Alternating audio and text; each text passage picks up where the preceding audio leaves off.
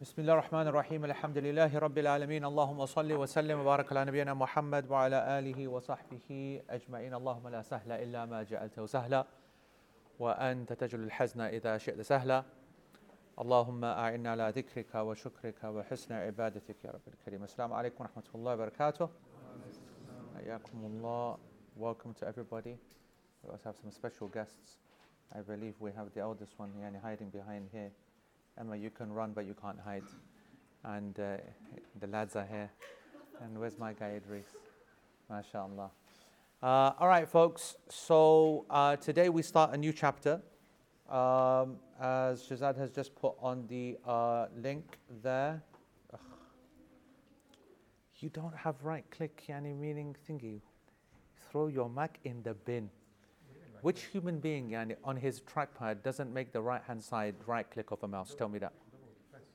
Right, we're going to have a vote right now. Vote right now. He just said that on a trackpad, forget Mac, Apple, I'm just talking about human civilization. If you have a trackpad, or if you have two buttons, no, that's not right. 1 second, let's start where we should start. If we have a left button and a right button, what will the right button do? Right click as in normal Windows. Okay, right. So if we have a trackpad, glass pad, whatever bakwas you call it these days, what's going to be your right hand right click button on from a mouse? What is it? Number one, it's going to be the right hand side of the trackpad. Correct? Okay. Shazad Salim just said 2 clicks on the pad. 2 clicks on the pad. 2 fingers. 2 fingers. Amateurs are what you use and professionals are what you use. I don't understand what it means, 2 fingers. Just put 2 fingers down on the trackpad. Without clicking? And then press down. A click with 2 fingers? Yeah, 2 fingers and click down. Go back to the thing. Let me just try that. Scroll with 2 fingers now. Exactly. 2 fingers is scrolling and back. Let me tell you, the professionals do it. The scrolling is the other way around as well, by the way. Oh my God, that's so horrible. What is that? Oh my life, that is so horrible what you just did. No, it's not. You see, also the thing is the wrong way around, so I like it the other way. Just two press, that's it. Oh my life. Just took half an hour just to do that. Like I said, Just wanted to open up a new tab, that's all we wanted. Humanity is crying right now. All right. Oh, that was crazy. Right. We are in the same overall chapter, but we're in a new section, yeah? You'll be glad to hear. Seems like we've been in that first section for the last 6 years, right? Shortening the prayer. So now we're in the second section. We're in the section of combining. So the chapter is Bab Salat al-Ahl al-A'dhar, the chapter of the prayer for the legally excused, or whatever we said, what that was translated as. And it is Faslun fil Jama', the chapter on combining. And the author says in the Arabic,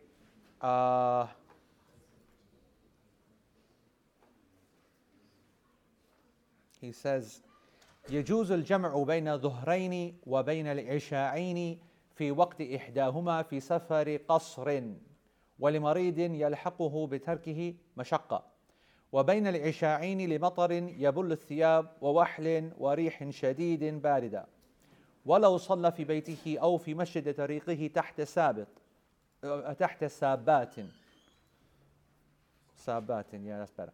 والأفضل فعل الأرفق به من تأخير وتقديم فإن جمع في وقت الأولى اشترط نية الجمع عند إحرامها ولا يفرق بينهما إلا بمقدار إقامة ووضوء خفيف ويبطل براتبة بينهما وأن يكون العذر موجودا عند افتتاحهما والسلام الأولى وإن جمع في وقت الثانية اشترط نية الجمع في وقت الأولى إن لم يضق عن فعلها واستمرار العذر إلى دخول وقت الثانية.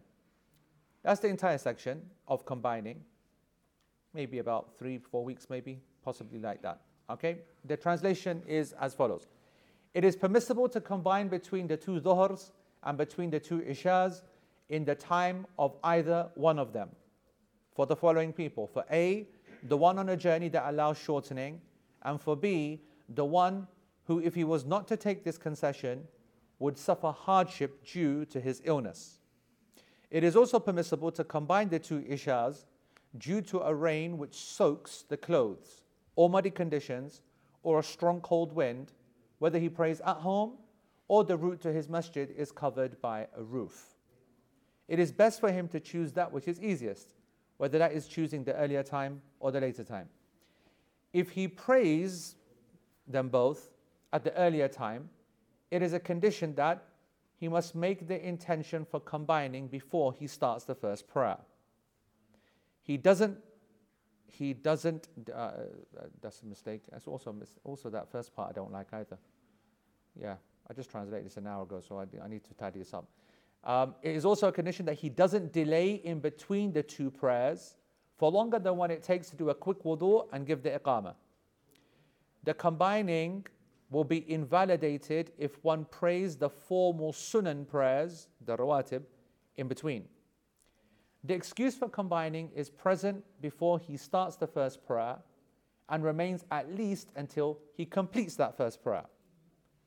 If he prays at the later time, he must make the intention to combine the first prayer later whilst he is still in the time of that first prayer. However, this will be invalid if he tries to do this at such a late time where he doesn't have enough time left to offer that first prayer.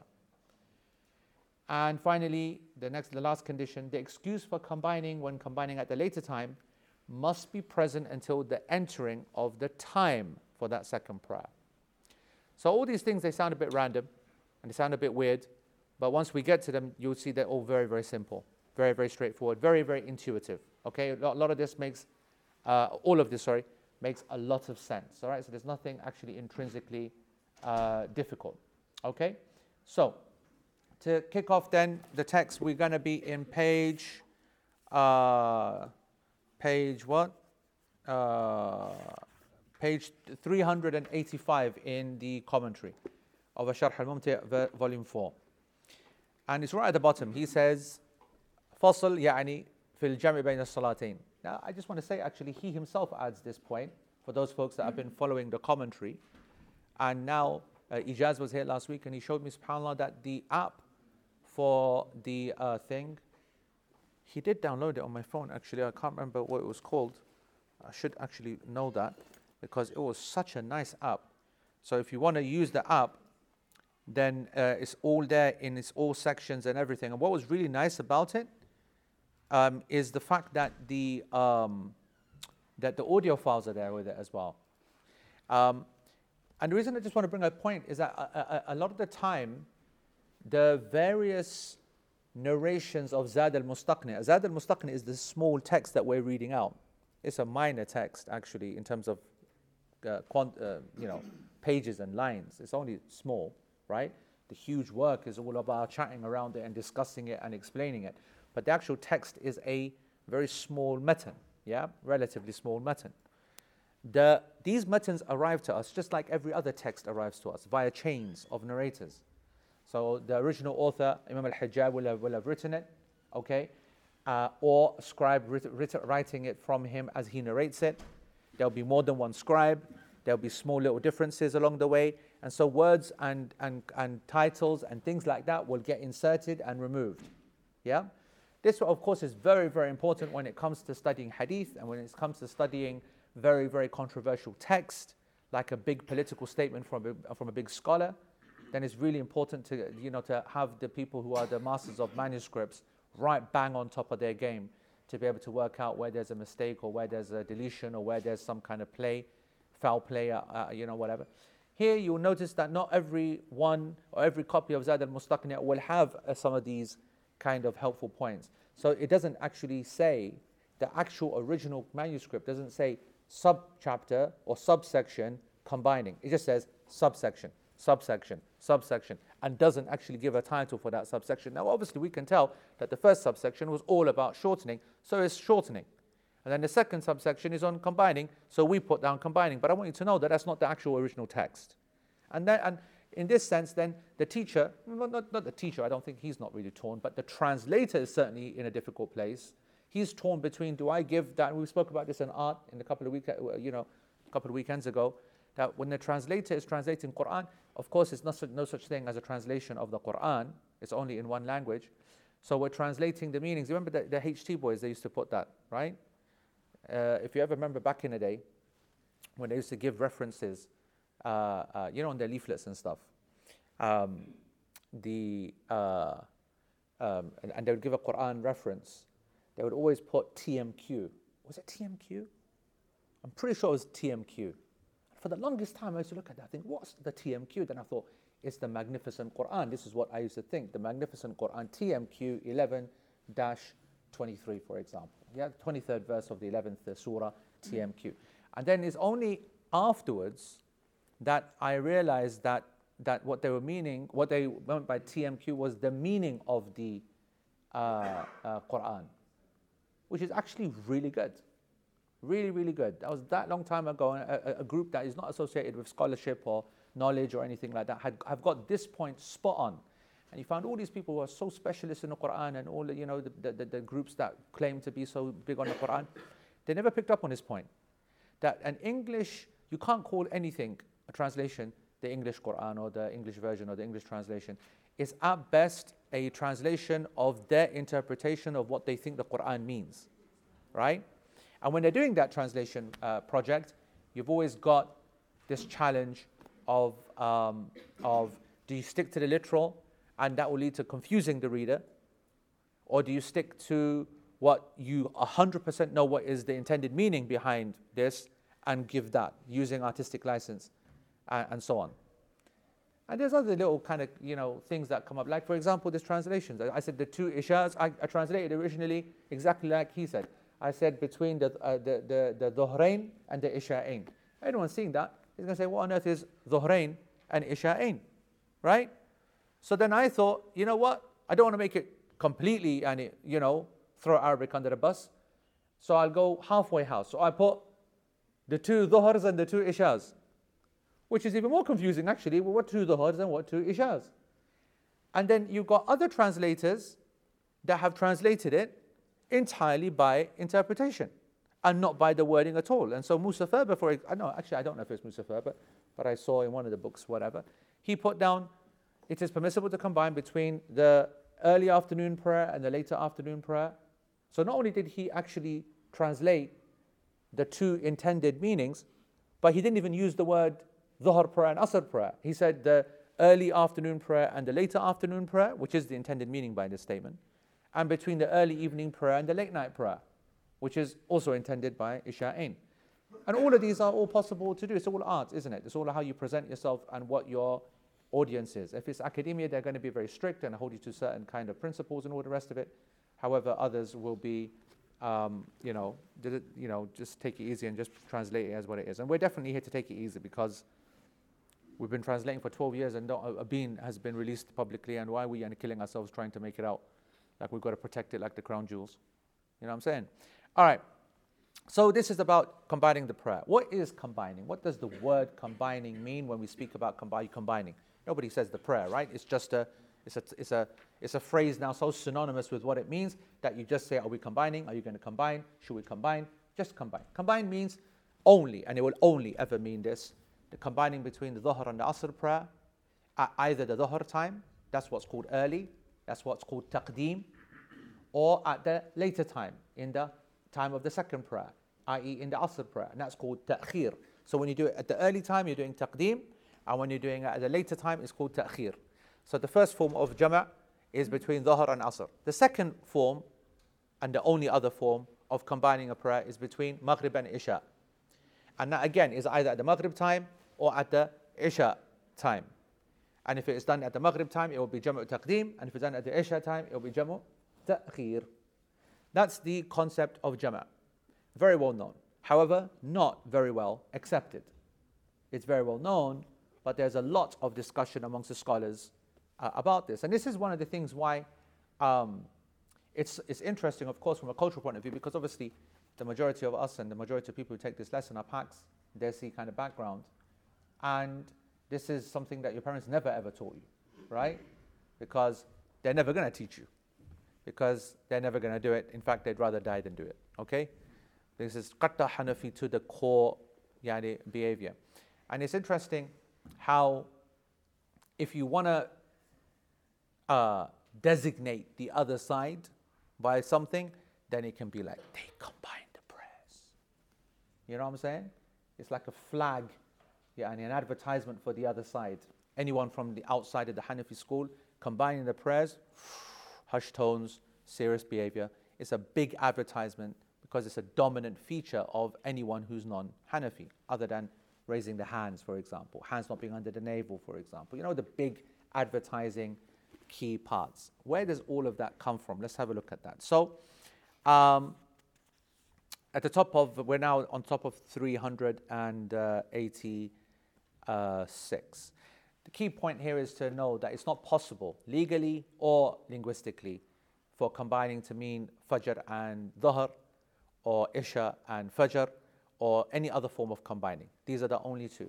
I also want to say this is not possible to talk about combining in an emergency either.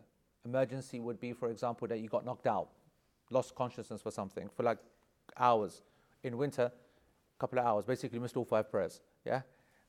So then you came round and before you know it, you've got everything to pray.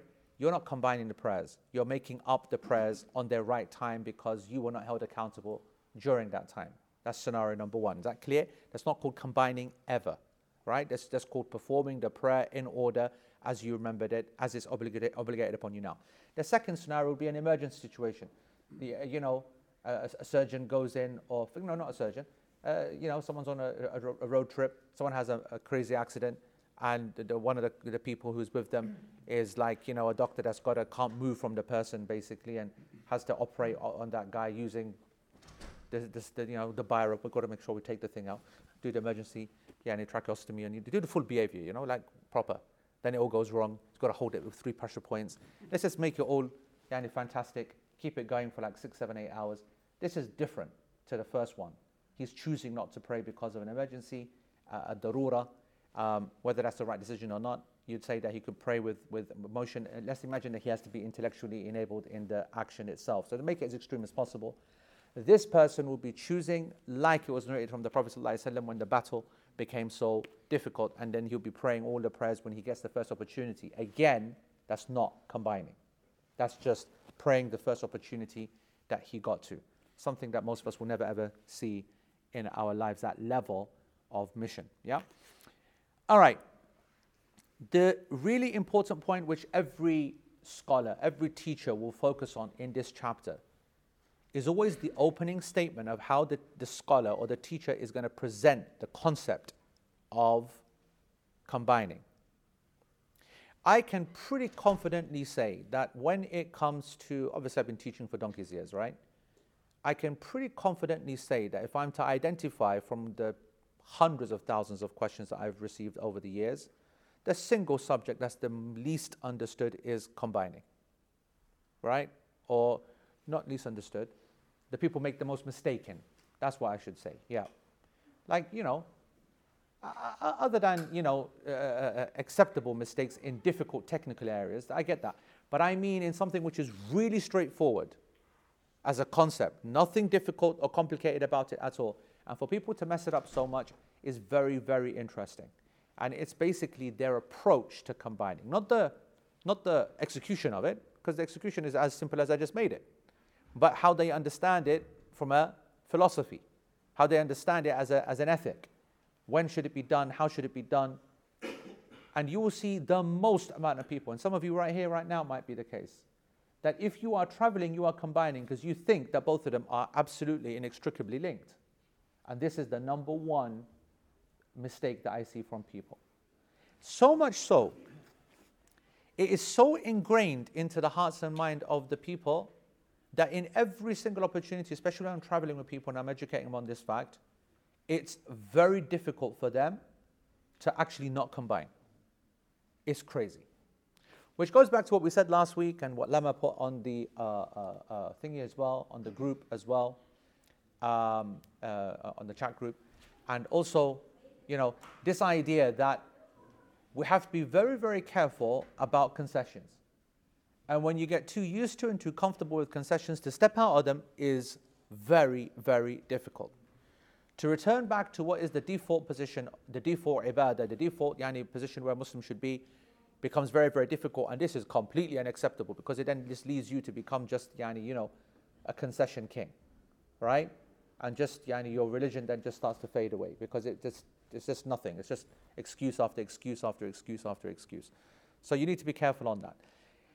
And so in that light, Shaykh Uthaymeen doesn't hesitate to make a major point of this. Neither did Shaykh Muhammad Mukhtar al-Shanqiti, what I was reading earlier on. Neither did other scholars as well. What's the opening statement? What's the opening statement in this chapter? It is permissible. All right? And this word is very heavily loaded as well. What does it mean? What have you heard me say over the years in LP when you find folks speak about these kind of legal statements? What it is obligatory, it is permissible, it is a sunnah, it is a mustahab. What have you heard me say? There's a very specific thing that I've been saying about these descriptive terms, legally kind of descriptive terms. Anyone remember? I said often this is happening because of something happening behind the scenes. And often the imam or the sheikh or the teacher that's making that statement is at the same time refuting either a very weak opinion or a dominant opinion that he wants to show that is just unacceptable, and so he goes in hard, or going against a deviant sect that is propaganda has kind of come to a high level, and it needs to be corrected. And so what we have here is this unique situation where the actual use of the word is not for its legal purpose, but for its political purpose, quote unquote, for its "I want to make a point" purpose. Very similar to what might have told you in LP, but certainly in other classes, what in Al-Adab al-Mufrad and Protect His House and the like, what Imam Bukhari does when he is, putting hadith in this way, that way, repeating a hadith, what he says in the chapter titles, all of it is a secret message to those people who understand. As for the masses, they understand exactly what they wanted to at their level. But the people at the higher level are seeing a whole load more in the same words. He's making statements at multiple levels. We used to call that what? Bukhari-tronics. Yeah, we used to call it Bukhari-tronics. He used to be doing that behavior, and it's very, very interesting to follow. Yeah? And so here, Shaykh Uthaymeen makes the point. He goes, Yajuz, it is permissible. But what does he mean by permissible? What does Imam al-Hajjawi mean it is permissible? Because normally when you say it is permissible, you're saying that because somebody else has said it's not permissible. Right? Somebody else is saying it's not permissible, or the statement that it is not permissible has become so famous that we just got to make it clear and calm down everybody. It is permissible, folks. You get what I'm saying? And so therefore, the statement itself is simply focusing on the fact that it is not permissible is starting to gain traction. And so I'm just going to put that down and make it clear it is permissible. Now, in fairness, this could very much be his intention. Shaykh Uthaymeen doesn't say what he believes Imam al-Hajjawi's intention is, but he's discussing what he could be meaning by this. And frankly, that's as good an explanation because, of course, Abu Hanifa's opinion is very, very well known, very clear and very strongly stated. There's absolutely no combining whatsoever, except in very few cases, which we'll come to. And when he says that it is permissible, that's all he cares about. That he's just wanting to make it clear that it's not permissible. Is that clear? Another time, you're not involved in trying to focus on what other people say, and your statement is just an introductory statement that could also mean something else. So if I say something is permissible, is it possible to say something that follows after it as well? If I say this act is permissible. Think about it logically. Come on guys, think about it legally. Could I follow up, it is permissible with a further legal statement or not? For example? With exception, okay. What about keep going? Is it Put it this way. Is it okay for me to say Fajr is permissible? Why not? So? No. Why is the fact that it is obligatory? It supersedes permissible, so therefore it is possible for me to say it is permissible and indeed obligatory. Do you understand? So therefore the statement of it is permissible to pray Salatul Fajr, indeed it is blah blah blah blah. What I'm saying is that the word permissible can also be used as an introduction to say something further. And as Shaykh Uthaymeen says that actually, as we'll find with the issue of combining, we do know that there is more to it than meets the eye, and therefore his intention could be it is permissible and mustahab. It is permissible and recommended. And because he's writing a small kind of text, he might not want to go into the detail of when it is recommended, because it can be both at the same time. Now, the Fajr one linguistically works, technically doesn't work. The example I'm giving, it is permissible and mustahab, works linguistically and technically. Why? Because if I was to say to you and I prove to you that there are certain circumstances where it is really not required, it is recommended for you to combine, but its basic principle, default position is permissibility, then that would be the right way to present it. It is permissible and indeed recommended in certain times. Does that make sense? Now, normally, what the intent of the author is when they use that word is down to understanding the context, the history, and the people and the sects and the scholars that were there at the time when the statement was being made. That is significant. Maybe not significant for you folks who are learning the English and are not going into text, but those who want to be students of knowledge have got to be able to appreciate that when legal statements like these are made, there are other things going on. That is the point that I wanted to make, and what Shaykh Uthaymeen makes very, very well. He goes, وَعَلَى كُلٍّ فَالْمَعْرُوفِ مِنَ الْمَذْهَبِ أَنَّ الْجَمْعَ جَائِزٌ. Anyway, regardless, he goes, it's well known that according to the majority of scholars, to combine the prayer is something which is permissible and not something which is recommended in principle. Not something which is recommended. And in actual fact, to leave it is sometimes better. Now, he doesn't say sometimes, but I know that that's what he means. Okay? Because it is a concession. Because it is a concession. But to leave it is better because of the difference of opinion on the matter.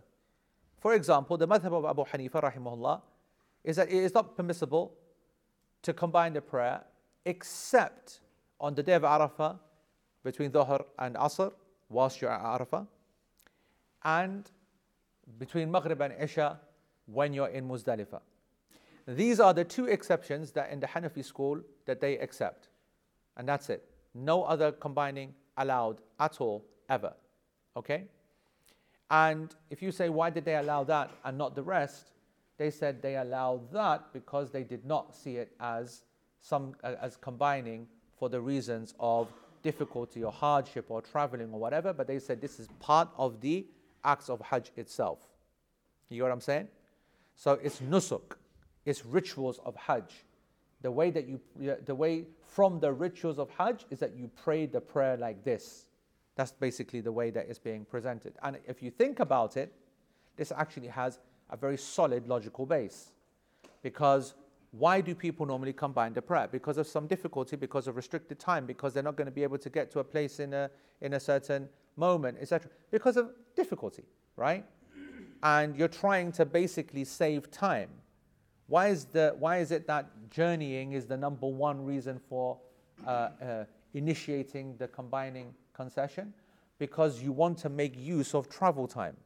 And you know that pulling over or stopping or pausing to pray on time is going to actually materially affect your travel.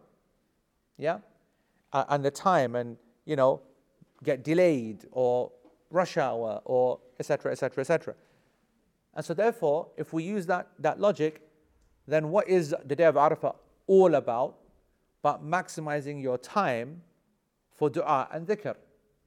And that is not going to be maximized if after a couple of hours into your day, you have to then all come back into the masjid and then do the salah and then go back out, take an hour out or half an hour out for that whole process of attending the salah. So whilst we're there, and one moment, the Prophet ﷺ is like, we're here now to free up the rest of the afternoon so you don't have to come back to the masjid again, which is exactly as we're going to come to it. The reason why you combine when it's raining, okay, so that you avoid having to make the people come back out again for Salatul Isha in the rain, in the mud, in the cold, in the danger, all right? So you don't want to make them come back. So the same in Arafah. We don't want to make them come back, stay out there, keep making dua. You know what I'm saying? We'll even take Maghrib and Isha out of the way, we push that back late towards the kind of early evening, but we're also, just to allow a sweet kind of, exit and get to your place. But then why not Isha in its right time? Because we want them to go to sleep, which is irony in itself. In the night of Muzdalifah, like good luck to anybody that goes to sleep. And then obviously maximum sleep as much as possible because it's an early start. Early start. Prophet ﷺ prayed Fajr super early, and then you need that full night's sleep because, in fact, possibly the only night that the Prophet ﷺ didn't pray tahajjud as a rule, as an intention, because the amount of energy that's required for the day of Hajj is next level. That day, Yawm al-Nahr, the day of Eid, for everybody else, is a day, what was our thingy? Steps or miles? 40 to 45 hours. And 25 odd miles? Yeah, I think it's about 25 k. It's 25k. So that was this year, right? And this year was easier, 100%. This year, I mean 2023. Because our base camp was right next to Jamarat, so the deviation that we needed to do to get to the Haram, whatever, was minimized. But yeah, I think it's K, yeah, you're right. Between 25 to 30 kilometers walking in the heat. And bro, this year it was a madness, meaning it was 53 or something crazy, right? So, of course, you need full night's sleep, but as I said, you ain't getting no full night's sleep. But anyway, so anyway, this is according to Abu Hanifa. And of course, there are a number of evidences, which we'll go through some of them, that will support and And here's the thing. A lot of people think that this is like a Hanafi thing. And what I really find irritating is that a lot of people that kind of start practicing, they identify their practicingness or their new state of practicingness by abandoning as much as they possibly can from their culture of the Hanafi school. And they associate any holding on to any kind of remnants to the Hanafi school as some kind of remnants and dregs of the backward times and the Islamic Jahiliyyah kind of thing, which is crazy, right? Now, not only is that embarrassing for that person, but it also is surprising when they realize that it's not just, for example, the Hanafis that say X and Y or that they restrict an issue. So, for example, on combining, as you're going to find out, I certainly am a very anti-combiner. And you'll find that Ibn Taymiyyah has a wonderful statement on this. He goes that when you look at combining, he himself stated that there is no one that's more flexible or flexible, easygoing when it comes to combining than Imam Ahmad. We're talking about the Imam, the big Imams. And we know who the strictest is, of course, Abu Hanifa, right? So Abu Hanifa is the one who restricts it the most, absolutely, like closes the door completely. And Imam Ahmad, he's the one who closes it. Now, this is important. Why is it important? Because when you are asked to give fatwa, it is very, very important. Obviously, you guys won't be in a position yet, well, maybe one day, to give fatwa. But when you give fatwa, and by definition of fatwa, we mean that that's something which is not a normative position in the books of fiqh, right? A normative legal position that can be found. Fatwa means an extraordinary circumstance for a specific individual. You don't give fatwas for people unless all of them have been placed in an extraordinary situation. But normally it's not. It's an individual thing. And you'll find nearly all the time. That's why a scholar can't be lazy and say fatwa for you, fatwa for you. No, fatwas normally reflect very specific circumstances for an individual. not just the unique situation, but the person differs in their strengths, abilities, financial, this, that, whatever. So you can't use the same one. It's got to be specific, yeah? Whenever you give fatwa, the first thing that you want to try to do, or the thing that you absolutely have got to avoid like the plague, is to create a new answer. But rather, you want to try to find a salaf, a precedent. And that precedent can be wherever. It depends on how desperate you get. Person who understands knowledge proper, he will just, he might be following the Hanbali school, he might be following the Hanafi school. And he realizes, you know what, there's nothing in the Hanafi school that I can use here, so I'll just go to one of the neighboring schools. These are major schools here, no messing about, Shafi'i, Malik, Ahmed, whatever. And so we'll go and take one of the opinions from them and put that forward, even though normally I wouldn't do that, but we're basically looking for something that has a precedent. You wish that you could be so lucky. A lot of the time you're having to then go out of the four schools because they agree or they disagree on something and find an individual kind of statement from a person, from one of the Salaf, one of the Tabi'een, and you're giving that in the hope to avoid you creating a new answer. Yeah?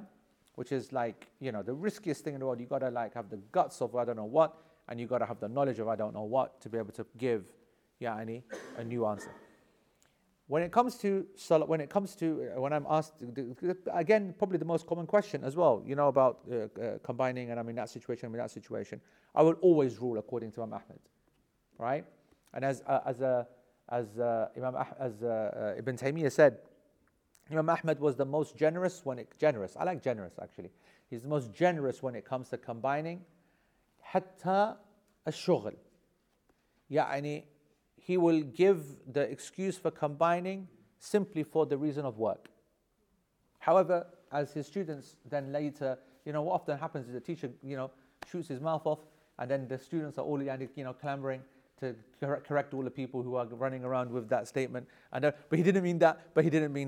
We always are like that by nature. Students are always very jealously protective of people taking liberties with their teacher, in the fear that they'll be misread, only to do that and then find out later that the teacher is actually even more, easygoing than what you were saying, but even what he was saying originally. And he's like, why would you go and restrict what I'm telling the people? And that's one of the ironies of trying to kind of speak for another. That's not even mansplaining, student-splaining. Yeah, student-splaining on behalf of the sheikh. It's a thing, by the way. It really is a thing. You'll find it all the time. So anyway, so they jumped in and he didn't mean work, but he meant the work that would be so sensitive and so important and so emergency that would lead you to be excused from Jum'ah and the Jama'ah. Right? Because Jama'ah, we already said, Hanbali school especially, obligated to go to. The Jama'ah, remember? Salah. And Jum'ah, of course, obligatory. And so sometimes a person might be in a work or in a situation or a travel or a job or whatever that is preventing you from attending the Jama'ah, which we said is serious, but obviously that's pretty much all of us, right? All of us are working in a country where we don't have the ability to, everything stops for the Salah because of the Adhan. Muslim country that allows that to happen. We are using that concession all the time. As for the Jum'ah one, then, that's obviously in play as well. Otherwise, the hadith of the one who misses 3 in a row, the heart. So that's obviously a problem, but it's also a thingy. A what? Not a concession, it's a what? Not an opportunity. I don't know what it is. But it allows you, meaning there's some space there, isn't it? It means that if there's a situation where you look and you got to go to work tomorrow, you're not a kafir, basically. You got the hadith there that says that, okay, you know what, you needed to turn up, but if you really had something important, then your heart's not sealed yet, right? If your excuse is good, you're excused. But if your excuse is not good, then you've done something haram, but your heart hasn't become sealed. I have no idea how to explain it any better. But anyway, the point is that there's some space. So they're saying, the students of Ahmed were saying that this is the level of the work it's got to be to allow you to combine that work. Now, what's interesting for me is that I can see where they're saying that. Because what's commonly narrated from Imam Ahmad, his most common answer on this issue was that he gave this fatwa to a baker. And the baker, as you know, nobody wants to get cold buns or cold chapatis or cold naans or anything, yeah, in Muslim countries. And the entire, whatever the culture is, whether it's naan or whether it's khubz or whether it's reef or whether, all the different types of cultures that have their basic bun that the vast majority of the people are dependent upon, yeah, they themselves, when they go, they create a market which is very distinct. And they will come and they will go on the way home because this is mealtime, and so they'll finish something and they'll pick it up on the way home. And of course, the baker has got to have the things ready. So it's not like he just turns up. It's not like selling, chocolates. You got to cook it. You got to get the dough ready. You got to put it in the oven. It's got to come out at the time that the people are going to buy it. Otherwise, your whole bakery business is going to go down the plug hole because you couldn't even get your timings right. Now, if the timing is such where you've got to be in that oven dealing with things and they're burning within seconds and you've got to get them out, whatnot, how can you pray on time in a tight situation and your entire day of business is all about this key part? And we're going to say, no, because of this, and this is like as halal a job as it gets. We're not talking about someone who's in haram jobs, whatever. Halal job, doing the right thing, whatever. And we're going to hold him accountable. Ahmed said, yeah, you can combine. Now, we're not talking someone who's doing all the time, every time. He's got to think and make plans and get staff in and, whatever. But the fatwa is there to show that this person, we would even allow this person to not make the jama'ah. We would even say that this person doesn't have to go to the Jum'ah. And so therefore, if we're going to do that, then why wouldn't we say Jama'ah? This is what Ibn Taymiyyah means by he's the most generous. And the most tight and restricted on the issue is Abu Hanifa. Ironically, the position of people like Ibn Taymiyyah himself, Ibn al-Qayyim, for example, himself, is a tight one. That they will restrict it with quite a lot of sensibilities, with quite a few sensibilities. The idea is that you should not be using this concession a lot. That you should assess the situation that you're in. How serious is it or not? Let's carry on and see what Shaykh says. Shaykh says, Shaykh Uthaymeen alayhi rahmatullah, he says, وَالصَّحِيحَ أَنَّ الْجَمْعَ سُنَّةٌ إِذَا to combine the prayer is a sunnah. It is an act of the Prophet ﷺ to be followed if two things are found to be present, two reasons are found to be present. The first, that was completely wrong translation. It is a sunnah as long as its initiating reasons are found present, right? It's legal excuses, i.e. rain, i.e. travel, i.e. illness, which we're going to come to. And that is because of two reasons. The first reason it's a sunnah is because it is from the concessions of Allah subhanahu wa ta'ala. And Allah subhanahu wa ta'ala loves to give these concessions. And so when He loves to give these concessions, then He loves that people take these concessions. That's the first reason it's a sunnah to do this act.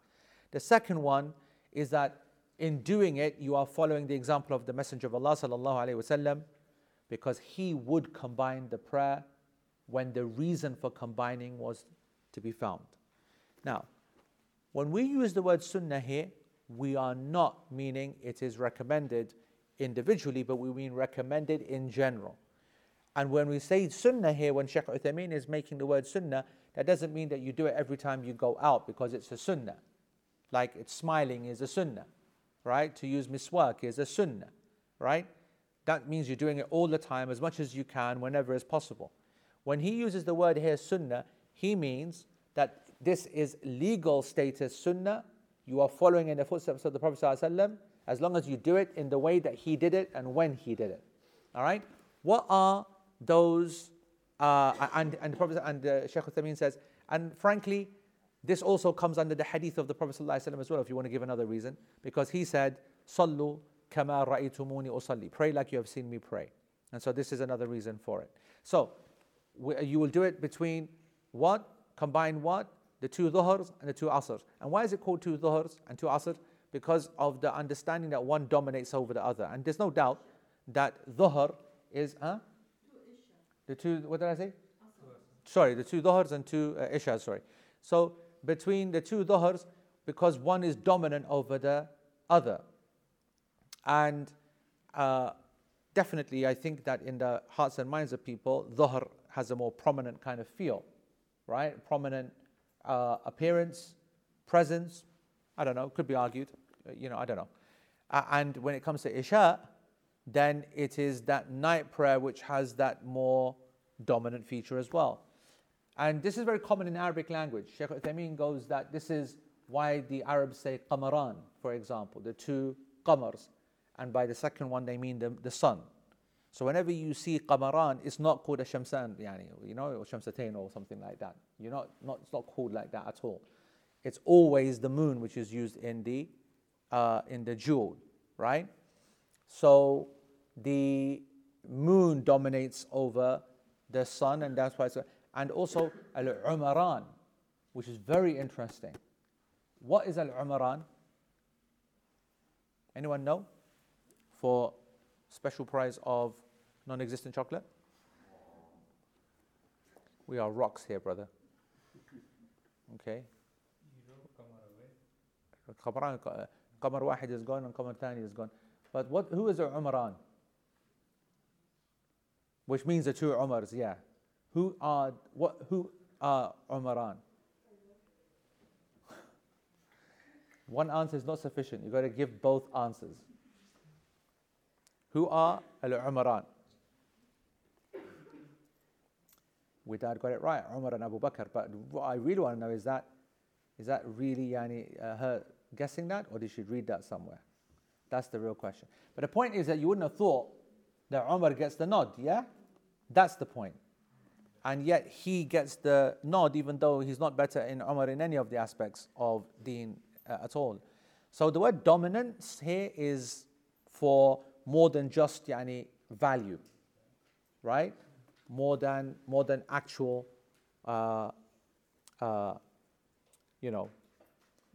legitimacy. All right. So what's the first reason for combining the prayer? That the journey is one in which you're allowed to shorten. So not any journey, but it's got to be a legitimate journey that we call safar. That's the first point. That's the first point. The second, not second point. This is the first reason that allows one to combine.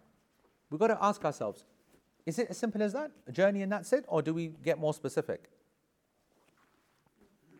What do you think? What would you like, What? More specific in what way? Okay. Time. What does that mean? What do you mean time? So he's already answered that, right? He said that if the journey allows shortening, then combining can be done. It is permissible to combine. So the time is already taken care of. We've already been speaking about that for the last 7 years, right? What the length of time should be for shortening, what the distance should be for shortening. So it doesn't matter, whatever you've ended up choosing. So for example, if you believe that you can shorten for 3 weeks in a certain place because of the nature of it, then it is permissible for you to combine. So that part's not the issue. What are the issues? What are the parameters that we need further elucidation over if we're speaking about just traveling? We have covered this, by the way, a couple of years ago. So could one be comfort if you're traveling to a place like your auntie's house where you've got all When we say traveling, what does traveling encompass? we talk about simply if you think it's a journey basically. Okay. But if you're going to a place where you have the same comforts as you do at home, Yep. then that would be a factor against. You've answered it without giving me the actual. I mean, you've absolutely answered it without breaking it down like it should be. What are the aspects of travel, folks? No, not values or not consequences. I mean the actual method of traveling. That's a consequence. The physical movement, and then reaching the destination. They're not the same, are they? Right? And this is, we spoke about, and I can't remember in what chapter at all, but we spent a lot of time speaking about the sa'ir, the one who is journeying, traveling, and then he is therefore in a state of travel. Then he reaches his destination. He's still a legal traveler, but he's chilling in his hotel room. This is nazil. So the sa'ir and the nazil are both musafir. Sa'ir means the one who's actually on the journey, and he's a musafir. And the nazil, الذي ينزل يعني بالمكان.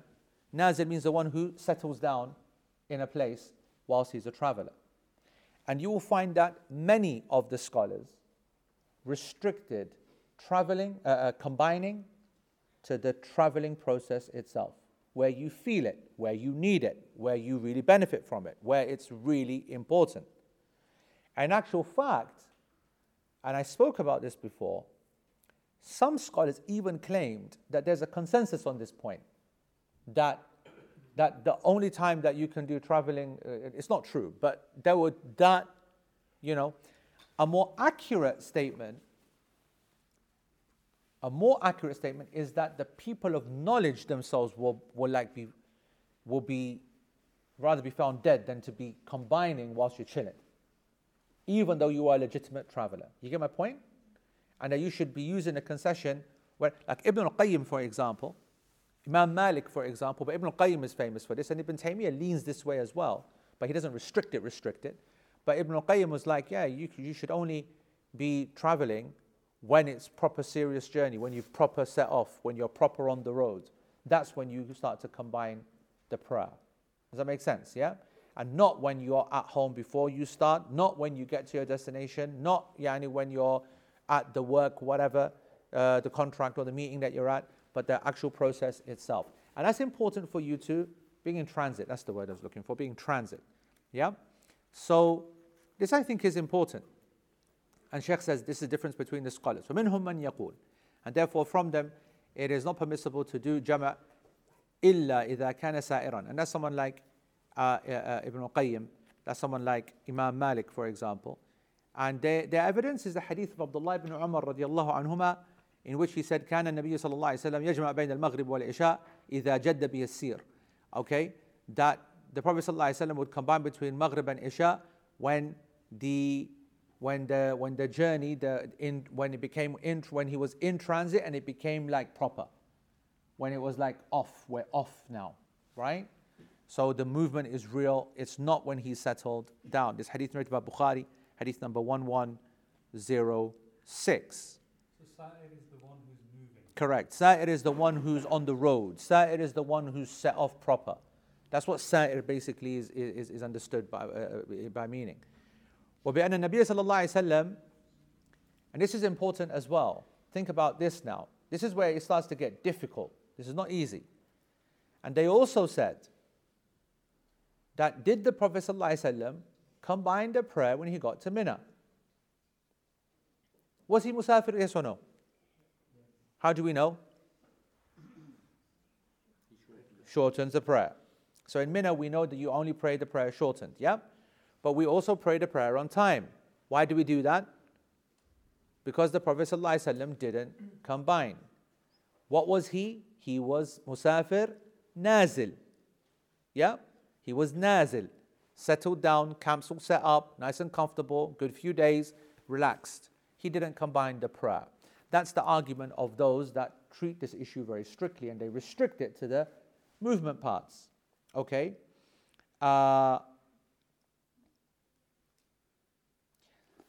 Sheikh says, obviously we would say back to these people, Sheikh Uthaymeen says, we would respond immediately and say, well, what do you think happened at Arafah? Right? And at Arafah, he did combine between Dhuhr and Asr and between Maghrib and Isha and Muzdalifah later in the night. And they were nazil because they settled down. The response would be, are you really nazil if you're just staying there for like 7-8 hours? Yeah? Are you really a nazil, settled down if you put up your tent? I get it, you put a tent up and he did. But, sallallahu alayhi wa sallam, but is that proper? وأجابوا بأن النبي صلى الله عليه وسلم جمع الظهرين في عرفة وهو نازل. So they responded, like Malik and this group of people, they said, that's true. And we'll even give you that he was nazil. And he combined, but he only combined so that all of the people would get to pray the whole prayer as a jama'ah with one imam. The wider objective of the day was why he actually changed his normal system. Kind of like a pseudo-Hanafi position actually, right? that this is almost part of the reason, the nusuk is part of the justification, you know. You know what I'm saying? And instead of bringing them back again and then they have to find another imam and this and that, let's just get it over and done with right now. Get the prayers done, both of them, in jama'ah, under a single imam, and not single imam, the main imam. It's not even like, you know, a imam. The leader of the Muslims is the one who leads the prayer in Arafah, all right? And so get them all done in this. So if we kind of come back afterwards, it will be sa'ab wa shaqan, yani, and so the Prophet ﷺ intended that he combines between Dhuhr and Asr, so that everything all happens in thingy. And he goes, this is similar to what we do when we combine the prayer because of rain. We want to allow the people to get the jama'ah without having to come back later for the jama'ah. What's the other reason? Right? We're going to come to obviously rain in a minute. So that's the back and forth on the issue of whether it should be restricted only to the sa'ir. The second position in this issue is that it is permissible for the musafir to make jama' nazilan aw sa'iran. Permissible for both aspects of the traveler. Their evidence is, firstly, the Prophet ﷺ, he combined in Tabuk, in the battle, when he was delayed, and he was nazil.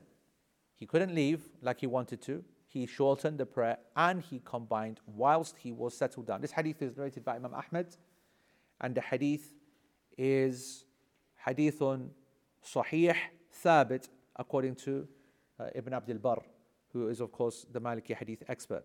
This hadith narrated volume 5, hadith number 237. So that's the action of the Prophet ﷺ.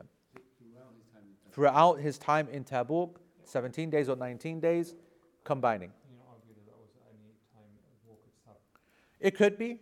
None of these arguments are bulletproof. It could be argued that this is like the Hanafi said, that's nusuk. These people would say this is war, XYZ. War, big one though. The stronger evidence, or the more agreed upon evidence, is the hadith of Abu Juhayfa. Hadith of Abu Juhayfa radiallahu anhu is in Sahih Muslim, Sahih Bukhari, Sahih Bukhari. And the Nabi sallallahu alayhi wa sallam kana nazilan fil abdah. And this was on the way to Mecca, on the way from Mecca, in the farewell Hajj, the final Hajj, Hajj al-Wada'a. And that he came out and he was wearing a red cloak, and he led the people for صلى الظهر ركعتين والعصر ركعتين. He came out. So this is the text of the hadith. I want you to listen carefully.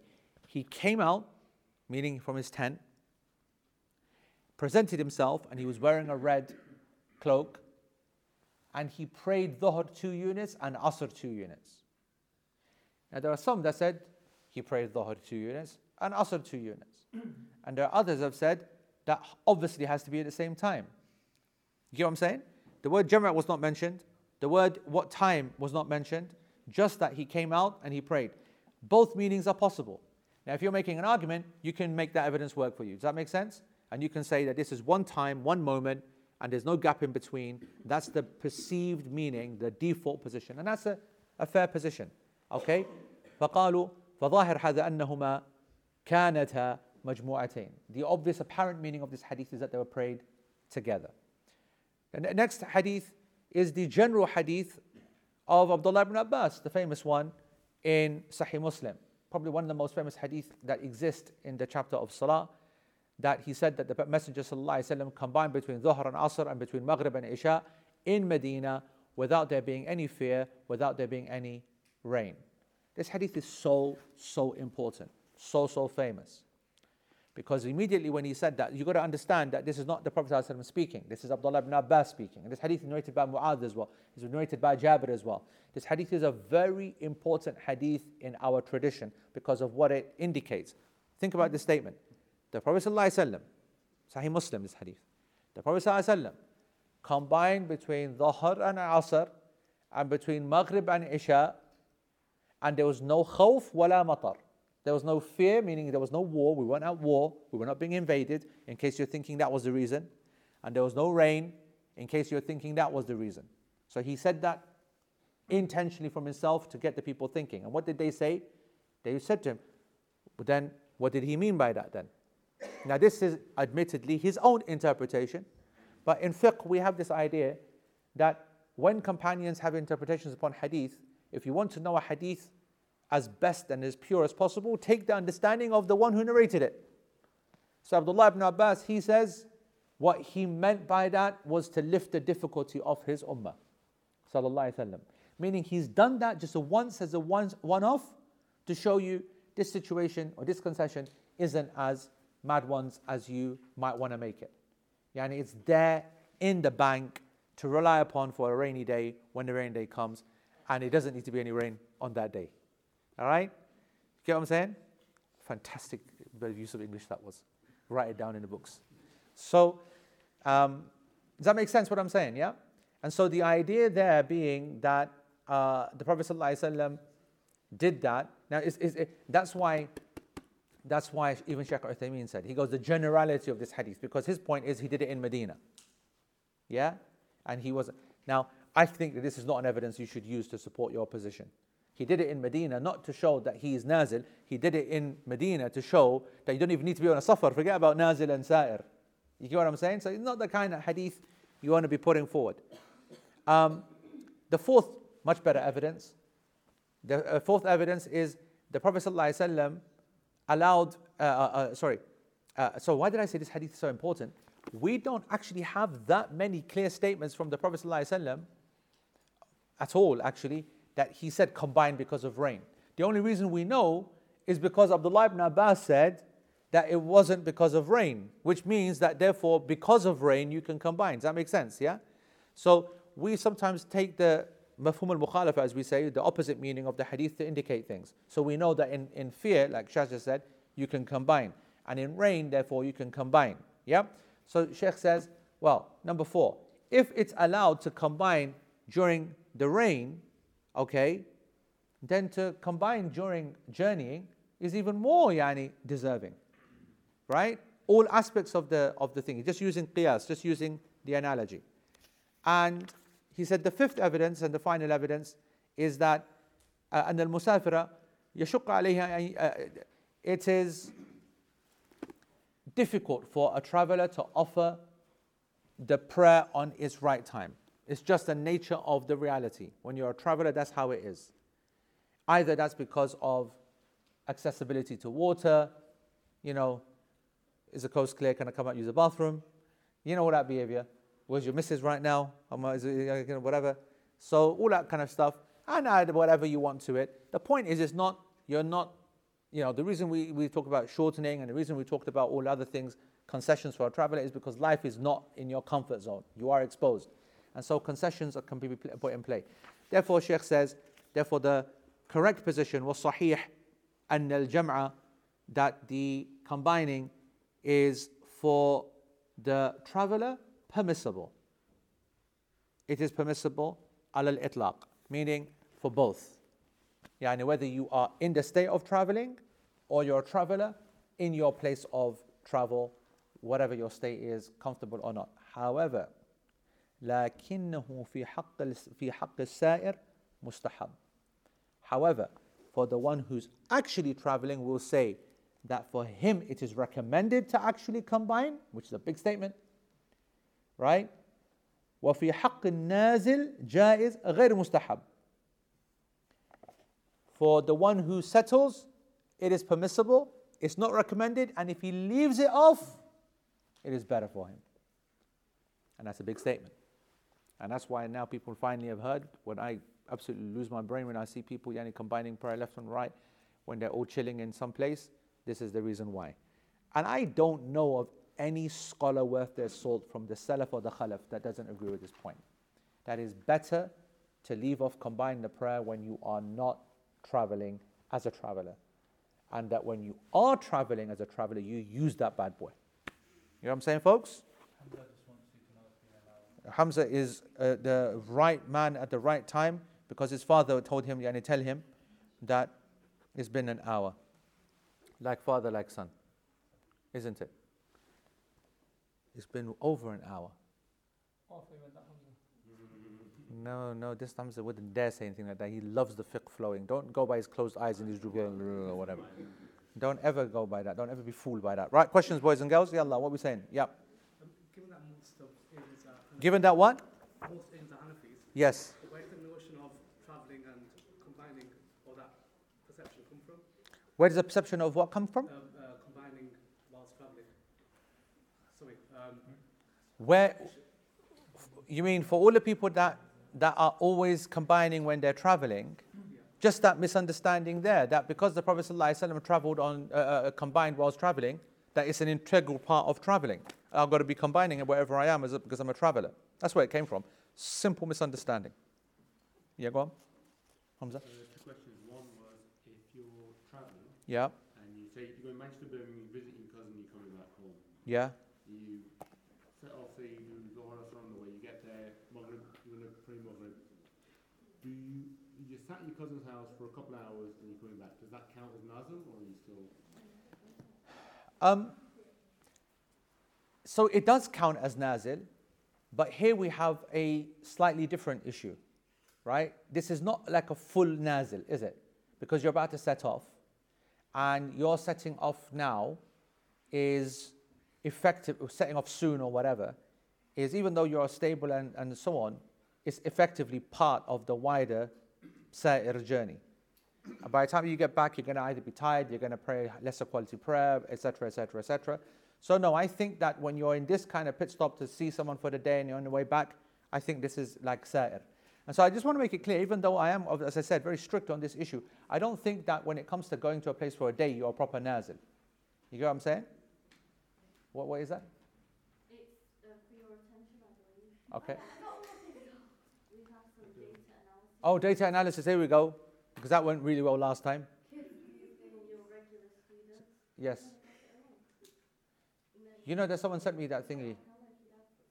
That 70% of my... Oh, I've forgotten the phrase. But basically really thick.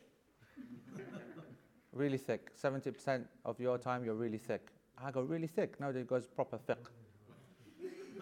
Or something like that. Whatever. Oh, it was you messing about. Your data analysis. You can throw your data analysis in. Look at this. Is there a pie chart? Honestly, man, these bloody pie charts. How much zulm is this? Okay? Right? 50% chatting. In fact, we got a complaint, by the way, young lady, I'll let you know, that there's not enough chatting anymore in the lessons. Wallah, I'm telling you. Wallah, I'm telling you. You mix up chatting with chocolate? No, one second, I want to listen to me. I'm telling you. Anam, yes or no? It was in one of the groups, some Aqsa group? Yeah, there you go. Proof there. Proof? Yeah. They said that honestly it's become too serious, too much content being covered. Then they put in the obligatory mashallah, but they don't mean it. Yeah? Right? So that's first thing. 50% chatting. And I can tell you at least 5% chatting. All right? All right. Eating, 12.5%. Bro, what are you talking about? Way too much. No, you said eating, bro. You didn't say talking about eating. I don't mind talking about, I don't mind that. But eating, whatever. All right. Violating again. 12.5. Oh, this is it. And hardcore fiqh is 25%, which is an improvement. Because there was this girl who told me a couple of months ago that you're hardcore thick. Yeah? 70% at the time. I go hardcore for thick. 70. She goes, no, hardcore fiqh, hardcore fiqh. All right. Thank you for nothing, Hiba. What an absolute zulm. Right. Get back to some proper fiqh. So, summertime, you're out traveling, you pray Dhuhr, you know you're going to get back in time for Asr, Yeah. but you're still traveling at that time. Do you Travel. Yeah, travel. Yeah. Yeah. But you're going to get home back in time before Maghrib. Yeah. Do you pray, do you combine and think, well, if I get delayed on the way or this or that? I think so. I think it's an actual sunnah. I like this position. When a person's traveling, they should utilize not just utilize the concession, but also be aware that you're not obliged to have to worry about the consequence, but rather you are required to recognize the situation that you're in. And that very much so things could change. And, when you get home, tired, X, Y, Z, blah, blah, blah, other things that you'd like to do, to get ready for Maghrib, for example. So no, I think it's good. I think it's allowed, yani, and I think it's above allowed. I think it's recommended that if there's a defined benefit, not just for the sake of it. I want to make it clear. It's not for the sake of it. I think that person does need to make a very low level analysis, not take it too serious, and then go with it. Nowadays, is it that, so does the journey have to start? Nowadays it's so short, I'm going to London, and then, you know. The length of time that it takes is never going to come into it. No, but I can't combine, I know that, okay, I know make my Maghrib time, so should I combine at home just before setting up, just before for my journey, or should I? If a person was in a situation like that, as we spoke about, actually we haven't actually spoken about this. We spoke about, huh? Is it? Yeah. What for? You combine before you leave, you can pray full before you set off. No, I'm saying, where did we cover it? For what reason? You mentioned it. Yeah, definitely mentioned You mean in the shortening section? Yeah. Oh yeah, we did. Yeah, but I think I said. Because you pray full, isn't it? Yeah, no, but that's what I'm saying. I mentioned it in the shortening section because someone asked the question. Like if you're doing it at home, right? The majority of scholars do not allow you to take any concession at home. They use the state of concession of traveling in the same way, and they apply it to combining. And you know that you can't take the concession of traveling, for example, not fasting. Remember we spoke about fasting? As we will speak about that when we get to fasting. That if you have not left your area, you need to still be fasting. You can't do this behavior that I'm leaving home at 1 o'clock, and so therefore at home I'm going to eat from breakfast time until 1 o'clock. Yeah? You got to fast, and then at 1 o'clock when you've left your city limits, and now the concessions of traveling kick in, now you can break your fast. This is what we spoke about, yeah? Likewise, we accept that for shortening, yeah? So the question is put by the majority of scholars, why would you break that rule for combining? Because combining is also initiated and activated by the concession that's initiated with as a concession after traveling. However, we took a more lenient position. And when a person's combining at home, I'm telling you now, when I give that ruling for a person, I'm giving it more for difficulty than I am for traveling. Because he's not traveling, is he? That's why never is that person allowed to shorten the prayer. But yeah, if a person, for whatever reason, had to leave, just as you said, just at Maghrib time, right, and knew that he's going to get to his place at midnight, for example, or 1 o'clock in the morning, and he's going to have to be on the road all that time, and he can't pray on the side, 100% I'll give this person the concession of praying Maghrib and Isha now, get done. One, because he can't get done on the side, and two, when he gets there are some scholars that say that the prayer is not even valid after Isha, after midnight. So why wouldn't we? So we're using more tools when we allow that to happen. And it is permissible, I think. Yeah. Just following on from that point. So if you're, let's say you're at the airport, it's time for the praise over, but by the time, like, you need to board by the time Asr kicks in. Yeah. Is it better to pray it on the plane? And it's normal time? Not at all. We just made that very clear, that you are traveling. You are actually traveling. Especially in the airport, you are hardcore traveling. And in the airport, as I said before, more issues kick in. You're going to pray sitting down on a plane compared to standing on the floor? That's impossible. Absolutely impossible to think that a person would do that. Yep. Yeah. So is it better to then combine at home? Suppose the only other option is you're going to the airport or you're on the plane and you have to pray sitting. No. The better option is to combine in the airport. So standing and combine At the airport and shorten at the airport. at the airport than doing anything at home. People should avoid doing combining. Shortening can't ever happen at home. Fasting has to be done at home. But the combining thing, which we're giving a bit of flexibility, shouldn't be seen as flexible so that you combine at home because of this reason. Combining because of some other difficulty, no problem. Right?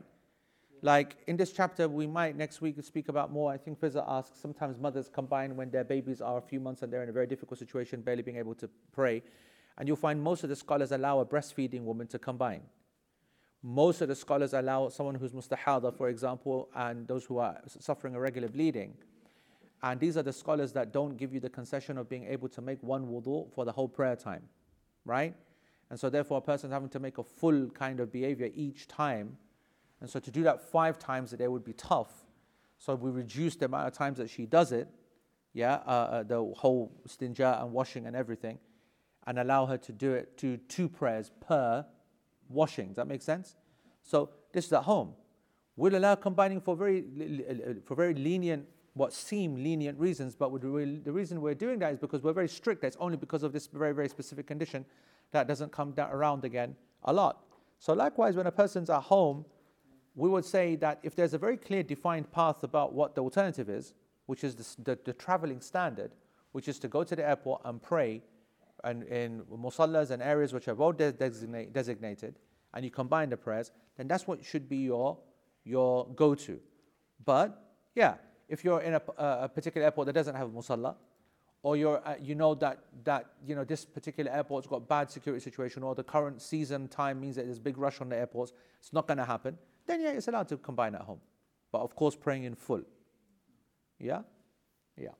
I have a question regarding combining. So at the moment, currently because of winter time, I get about 10 minutes to pray after before Maghrib comes in, due to school finishing slightly early, and in the afternoon I've got less than enough time, so I can pray during lunch, and then the whole afternoon eating, and then by the time all of this is about like 3:40.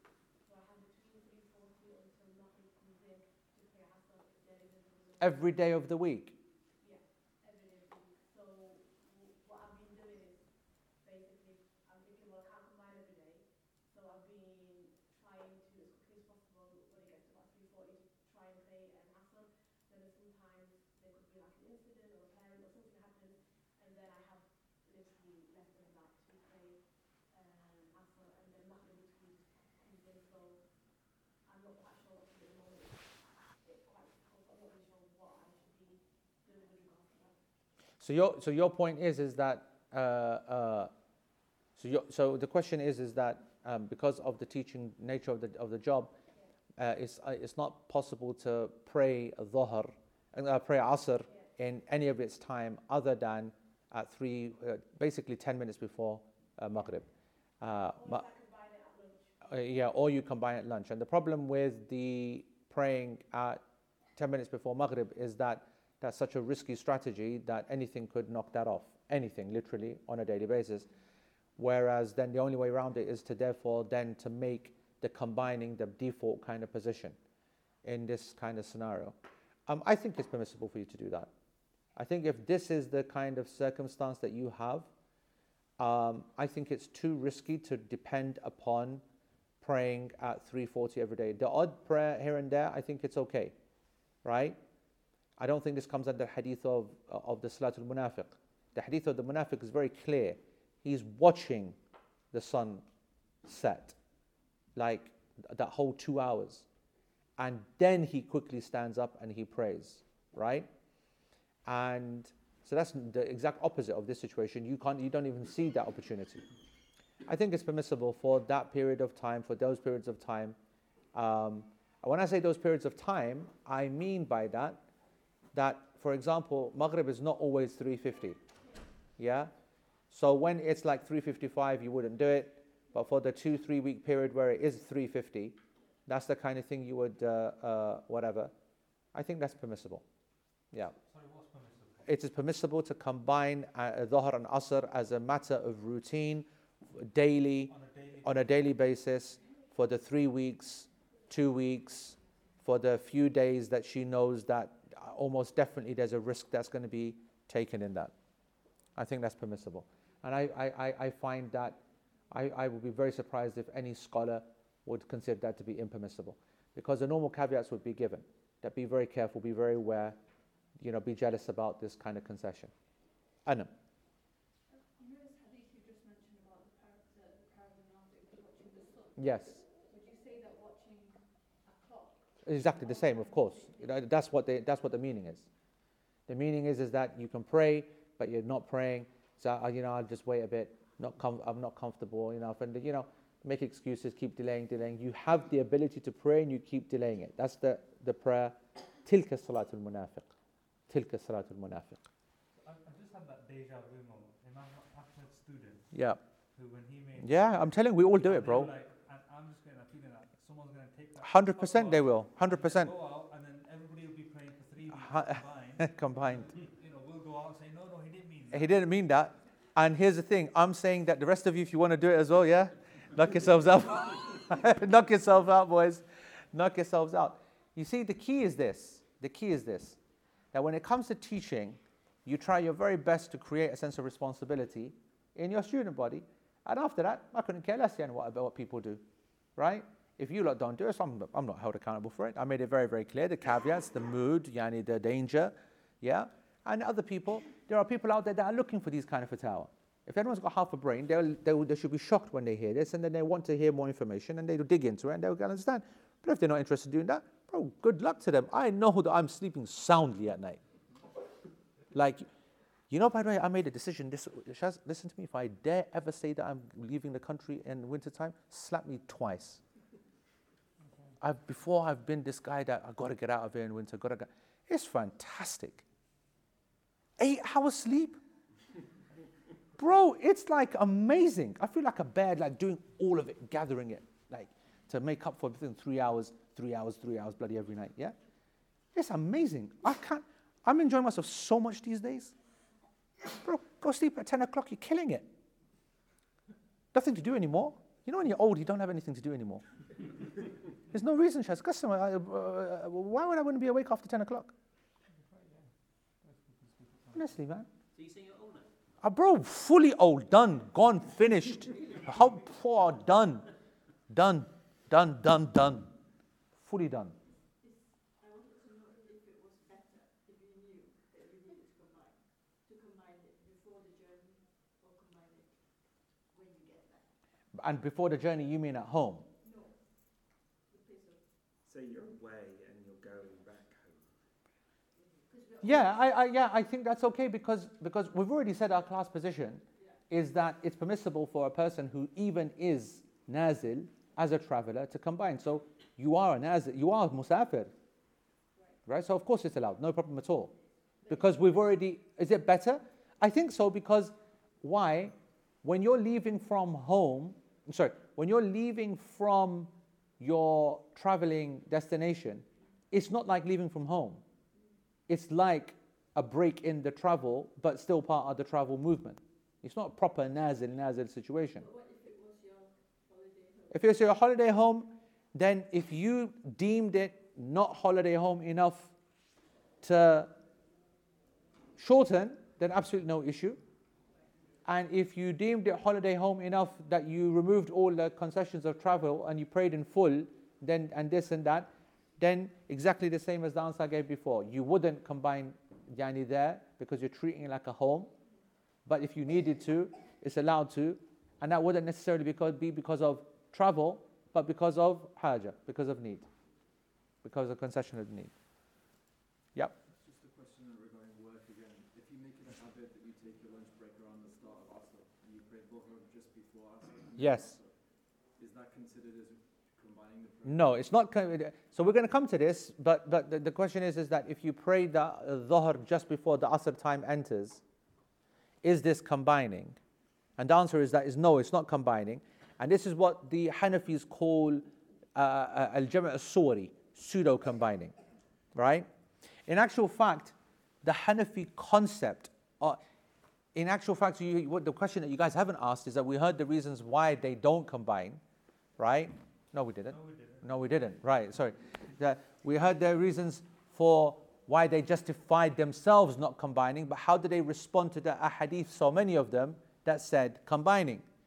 And their main response to all of them is that they said, and it's a very clever response, they said, what is combining? So what is combining? Go on, I ask you. Combining between Dhuhr and Asr, Joining the and Maghrib and Isha, They'll say, that's fine then we believe in that. and they do this one. They do that one. Which is that one?